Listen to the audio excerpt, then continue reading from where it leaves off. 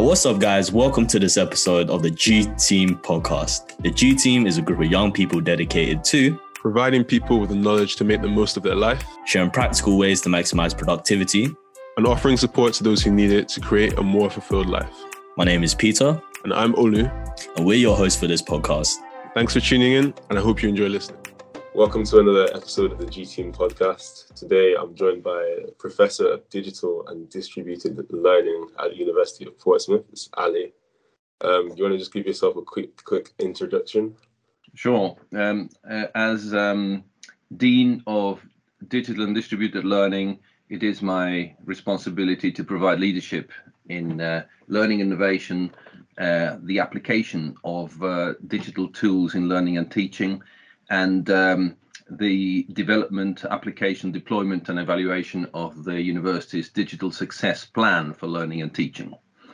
Prior to my post at Portsmouth, I was Dean of Learning and Teaching at the University of Northampton, where I developed an institution-wide approach to learning and teaching known now as active blended learning. Oh, thank you very much for the introduction there. And if you can't guess by now, I had a little bit of a clue now. This episode is going to be about education. And I've got a nice little quote from a famous scientist, famous physicist. And that is, education is what remains after one has forgotten what one has learned in school. And that kind of might be contradictory to what some people might think education is. Some people think that, education is going through primary school, secondary school, going on to higher education maybe, and getting yourself a certificate and a bunch of grades. But this quote is kind of saying that it's something a little bit deeper than that. There are certain things in the classroom that you will remember, and there's other things that maybe aren't so useful that tend to tail off. So I want to ask now, why is education important?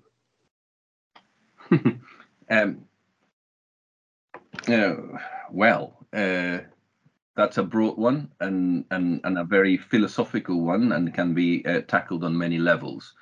Mm-hmm. One of the ways in which you can tackle that question is by applying the absurd logic of what would happen to us and to the world and to humanity if there wasn't education. Where would we be? Perhaps we are where we are because of the education of those who happen to be in positions of command or leadership, or rather the lack of it. So why is education important? It is important because of survival. It is important because without it, we might. We might disappear even with it, never mind without it. So there is. I would argue a natural desire, a natural eagerness of human beings to push boundaries. Mm-hmm.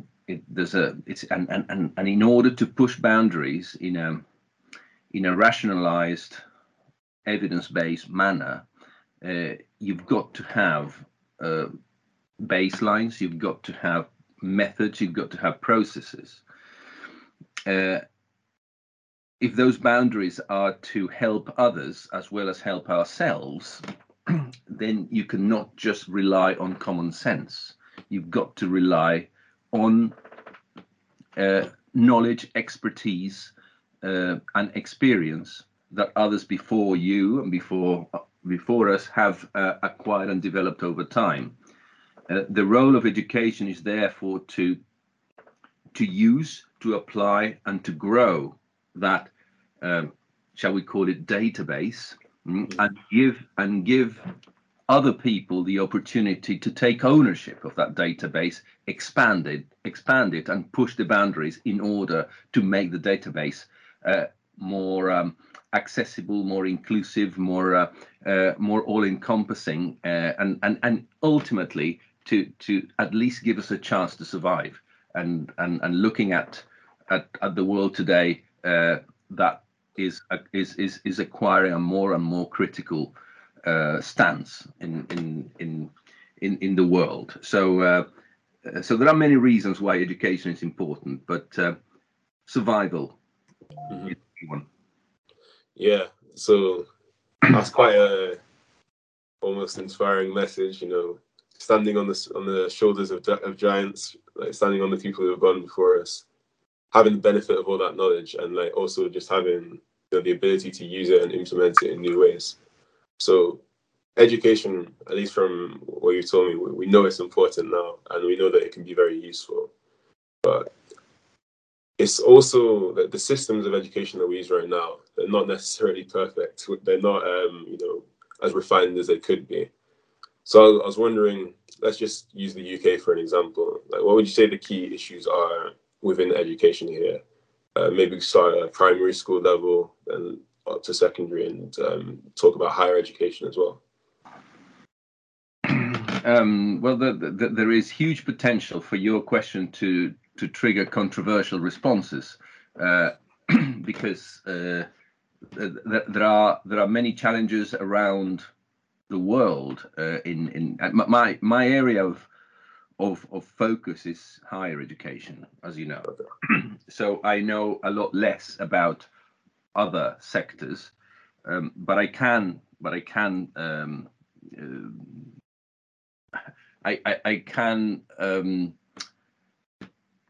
reflect on how education at other levels impact or influence or shape what's happening in higher education today. One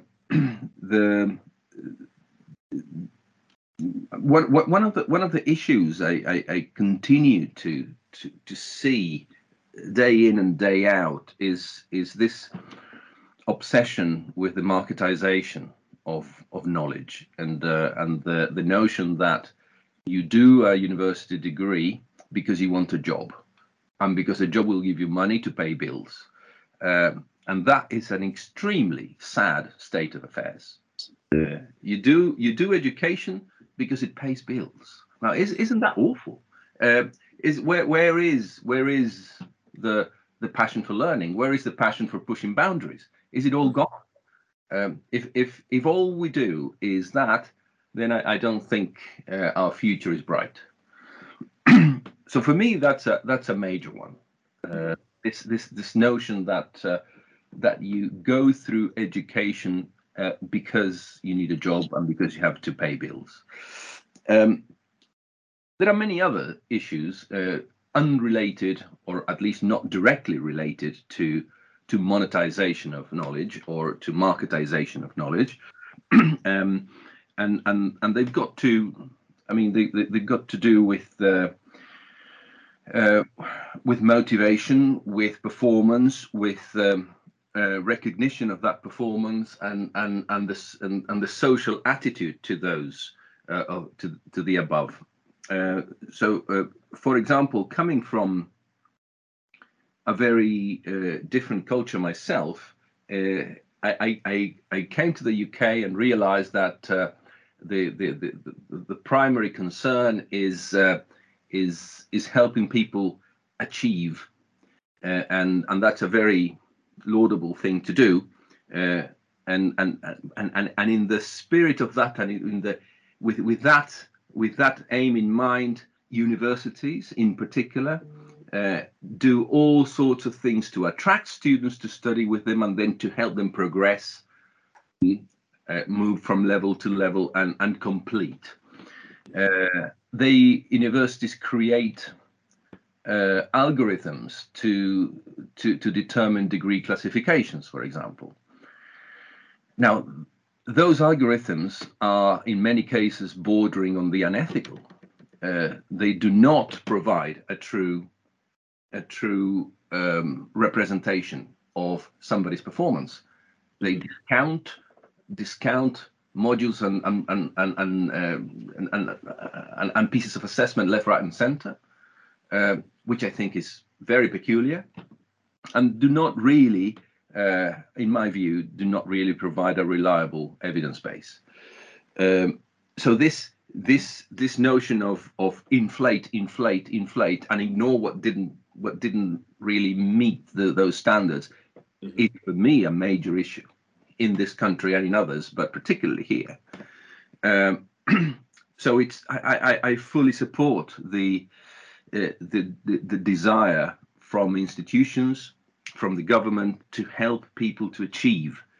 But are we doing them a favor or a disfavor by giving them grades, marks, and qualifications when they haven't achieved?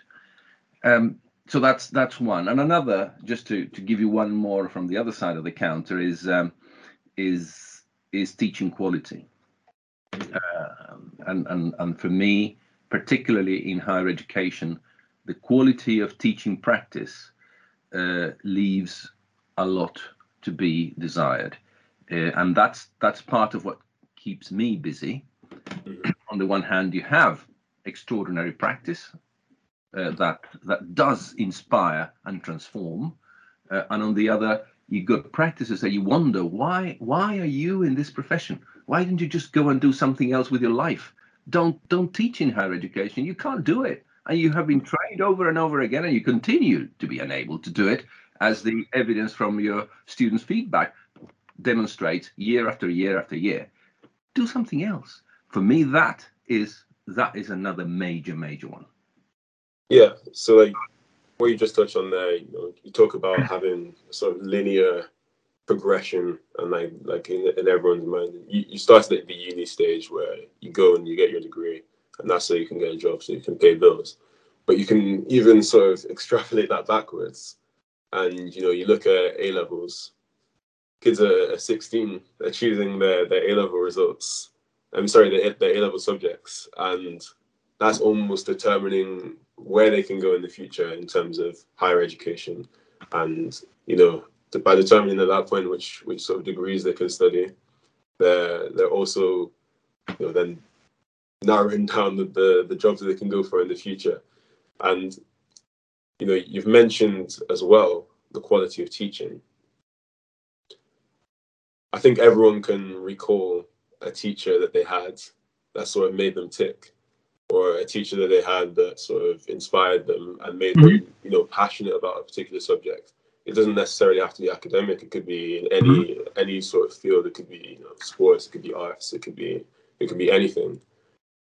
I just wondered if you could touch on the importance, the importance of having those teachers, and the importance of educators, and the responsibility they have to sort of employ some of that inspiration into sort of infuse their students, rather than as you mentioned, you can get these teachers at universities who they've got years and years of terrible feedback from students, and they shouldn't really be in that profession. And it's damaging to the students as well, because when you have a teacher that sort of is so uninspiring that makes a subject really dull, that one of the students in their cohort could be the next person who's going to you mentioned earlier, break boundaries, make big breakthroughs.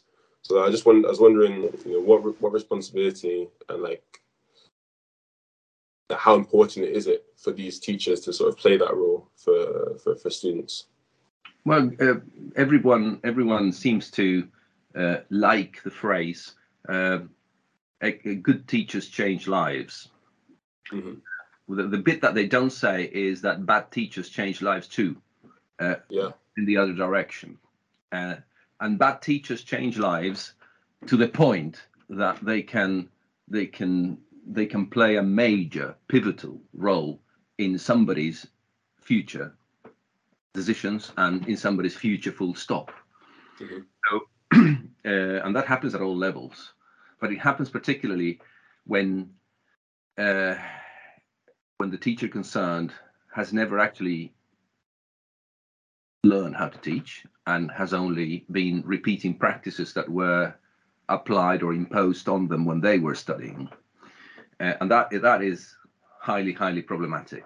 There are endless stories about people who succeeded not because of teachers, but despite their teachers.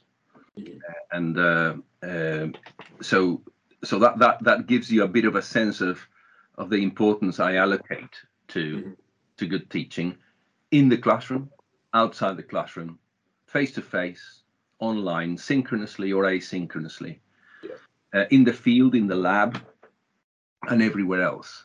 And very often the terms we use don't help.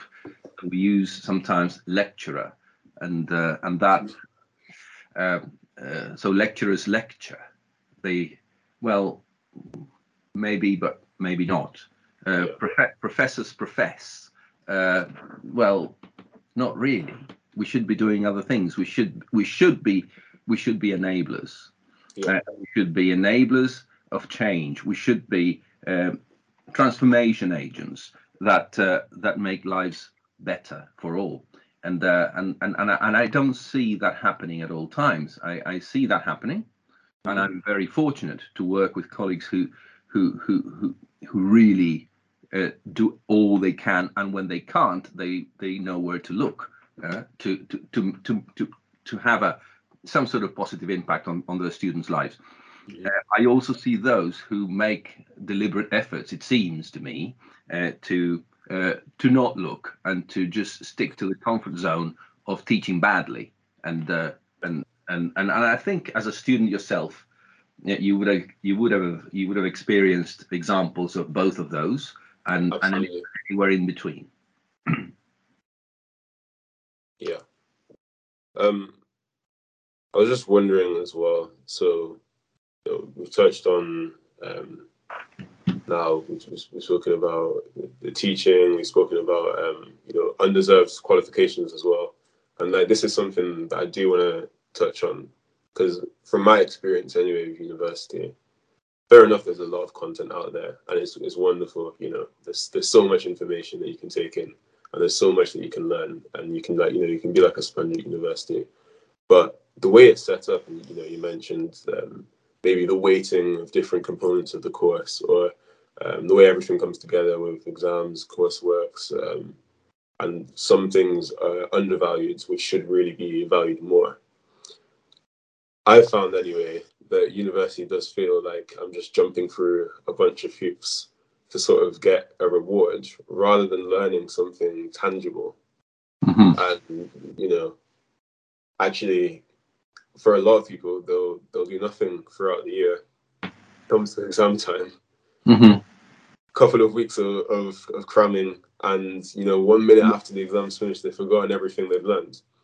So what is the value of that education in a sense? Like my question to you would be, like, what can be done within university? I know you've touched on certain things that you've implemented at previous universities, active blended learning. What kind of things can be done to sort of change that process, so it doesn't just feel like checking some boxes or jumping through hoops, and you actually get something tangible out of university? Well, part of the answer, I think, was included in your question, because inevitably, on both occasions when you refer to assessment, you use the word exams. You almost, I think, from what that sounded like to me from my end, it looked like assessment equals exams, and that's, in response to your question, that's something that where we can make a difference. This heavy, unsubstantiated reliance on exams is something that can make people feel that they are not jumping through hoops, that they're doing something meaningful. The argument, it's always, but my professional body requires me to have exams. Actually, that is a cheap argument, because on a number of occasions I have been in conversations with colleagues across different disciplines, in health, in science, in engineering, in a range of areas, even in business, where the argument is, my professional body requires me to do this. And we look at the documentation, and it doesn't. What they want is accountability. They want rigor. They want validity. And you can achieve those things through exams sometimes, if you conduct them well. But you can also achieve that in other ways. and with equal levels of rigor and accountability. So, so one thing you could do about this prevailing culture of jumping through hoops is offer assessment choice. Assessment choice, given a certain number of credits associated with the same learning outcomes, you could say to your students, here are 4 assessment instruments. You can choose any 2 of them. And you can design the assessment strategy for that particular module on that basis. And the next module would have another 4, maybe 2 or 3 of them are the same as the previous module, and there's a new assessment instrument. You don't have to do like the big 5, you know, your exam, assignment, presentation, portfolio, essay. You don't have to always do the same thing. You can vary, and there's extensive research into this, and there's huge benefit for students, for institutions, and for society in thinking about how assessment can shape learning, and how assessment can shape students' attitude to jumping through hoops. So, for instance, if you instead of taking your traditional modular approach, and that is a problem, this extreme modularization that we see has its own issues. One of which is, module 1, you go off and design it and assess it. Module 2, somebody else, you go off, run it, design it, assess it. Module 3, module 4, and sometimes those modules don't talk to each other. And sometimes when it comes to assessment, there would be huge benefit in modules talking to each other and having capstone type assessments that are not implemented, because in fairness, they are harder. They are harder to design, and they are harder to mark, and they are harder to be fair about. But they provide huge benefits. And if we are going back to the employment obsession, well, that's an opportunity to design assessments that truly reflect the sorts of things that you will find in employment, not things that are completely artificial. So that's often known as authentic assessment. There's a lot more we can do about that. There's a lot more we can do in good design, and that would alleviate the jumping through hoops issue that you referred to. Yeah, well, thank you. Just want to quickly segue to another topic. I'm not sure if this is something that you focused on much in your career so far, but I wanted to just talk about inequality in the education, and for example, kids that are coming from poverty, for example, compared to people that are coming from more stable backgrounds. How does that affect their education? 1, and 2, what can be done to sort of mitigate those effects and address those challenges? Well, the first part is well known and well established through the data. Your social and economic history does have an impact on your performance and your achievements at different levels of education, and that is often referred to as the gap, the attainment gap in different aspects, not just to do with poverty, but also with race and other aspects in the equation. The attainment gap, some people refer to it as the awarding gap, because they shift responsibility more towards the institution, and there's a case for that to be discussed. But the harder part of your question is what can be done about it, because as you will appreciate, regardless of your assessment choice, for example, regardless of the flexibility or the instruments or the technologies that you use, regardless of all of that, you have to stick to certain standards, and you cannot go below those standards. So it is a major challenge for institutions to to square that circle. You on the one hand, you know that you've got to do more. On the other, there's a baseline below which you cannot go. Mhm. How do you do that? So usual but non-creative solutions include throwing money at support, throwing money at things like learning and study skills, throwing money at providing them with adequate connectivity and technology, essentially throwing money at things, yeah, and or making the journey cheaper, if you like. Yeah. And those initiatives have had some success in certain aspects, but they did not address the fundamental problem that comes from many years before the student got to university. Yeah. And I would argue that if we knew the answer to that, we know what the problem is. We know that there's a gap, and we know that the gap is the result of many social and economic aspects of a student's life. We know that, but we don't really know the answer. So if we knew, I think universities would be in a very different position today, because they would be doing the exact right things to address those gaps, to either minimize them or extinguish them altogether. They haven't been able to do that. In many areas, the attainment gap is still huge, and therefore it's very hard for me to say this is what should be done. We don't know.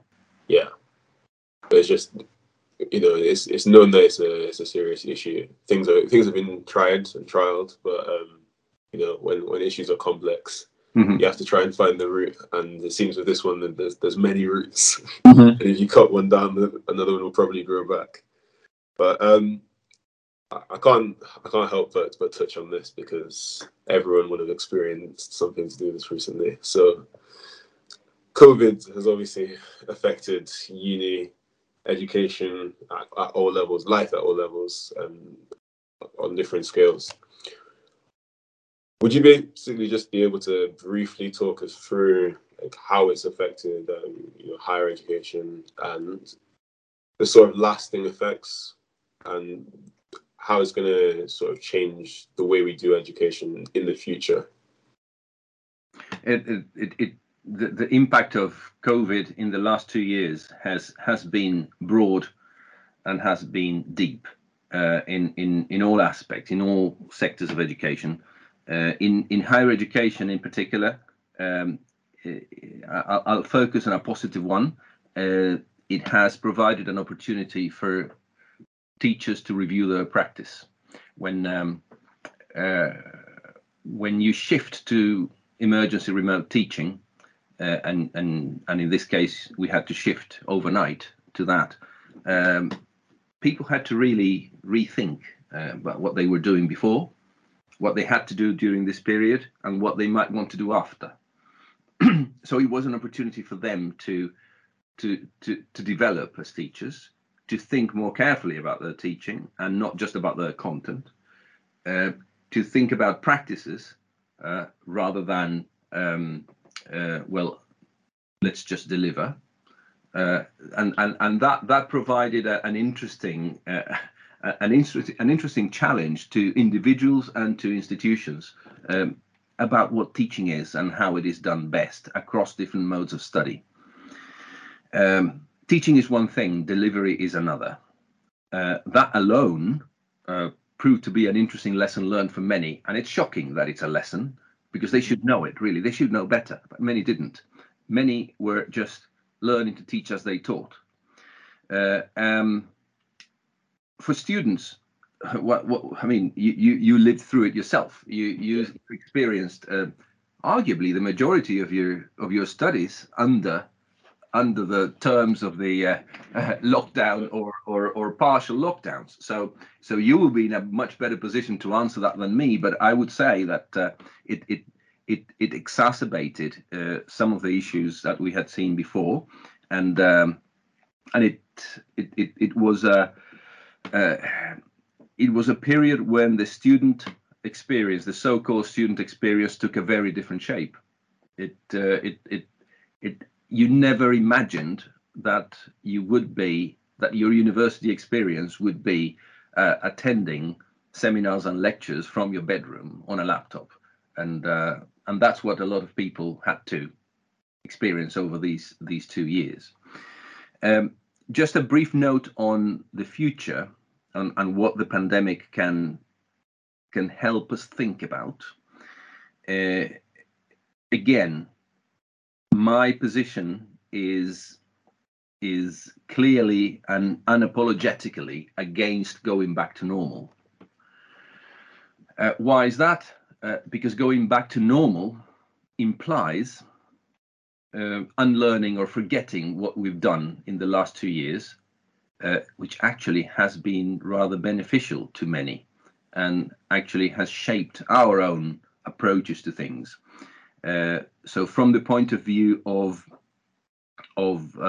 learning and teaching in particular, if you think about two variables there, one is proximity, the other is synchronicity, and you think about the traditional campus-based model, you always have high proximity, high synchronicity. So you essentially go to class. Yeah. And you go to class where you're in a room at the same time in physical contact with the teacher and with your other students. Fine. Post-pandemic, institutions and students alike, they will have to think more carefully about that, because what we are already seeing today is a world of less physical proximity, where there is an expectation that what you're doing in the classroom should also happen outside of the classroom, should be available if you're not there. And lower synchronicity, the above, but in my own time. Yeah. So this shift, if you have the two axes of proximity and synchronicity, you're going to the low. You're going to a place where there is more activity taking place outside of the real time, same place scenario, and more activity happening in your own time when it suits. Yeah. And that is actually quite convenient, not just to the students, but to all. And these things are not mutually exclusive. They have to blend. And so future blends, and here is the kind of I think the big lesson going forward. Future blends for learning and teaching, often known as blended learning, they will differ quite a bit from what most people thought the blends were like in the past. In the past, if you asked people, oh, blended learning, the combination of face-to-face and online, rubbish. That's not it. We already knew that before the pandemic, but now we know it even more clearly. The blends involve many other aspects, particularly time, synchronicity or asynchronicity. That's a biggie. And as I repeat, we knew a lot about this, and I myself have written a bit about this already. But the pandemic has made that different approach to blends more blatant, more in your face. If you go back to normal being pre-pandemic, campus-based, same time, same place, then I don't think you stand a very good chance as a university. You've got to do things differently, and that will cost. Yeah, absolutely. And thanks for sharing all of your knowledge. Just want to thank you for also taking the time to come on the podcast. We're just going to leave it there for now. But if you have any closing remarks regarding education, any words of wisdom before we shut off the episodes, then feel free to go ahead. Okay, I will leave you with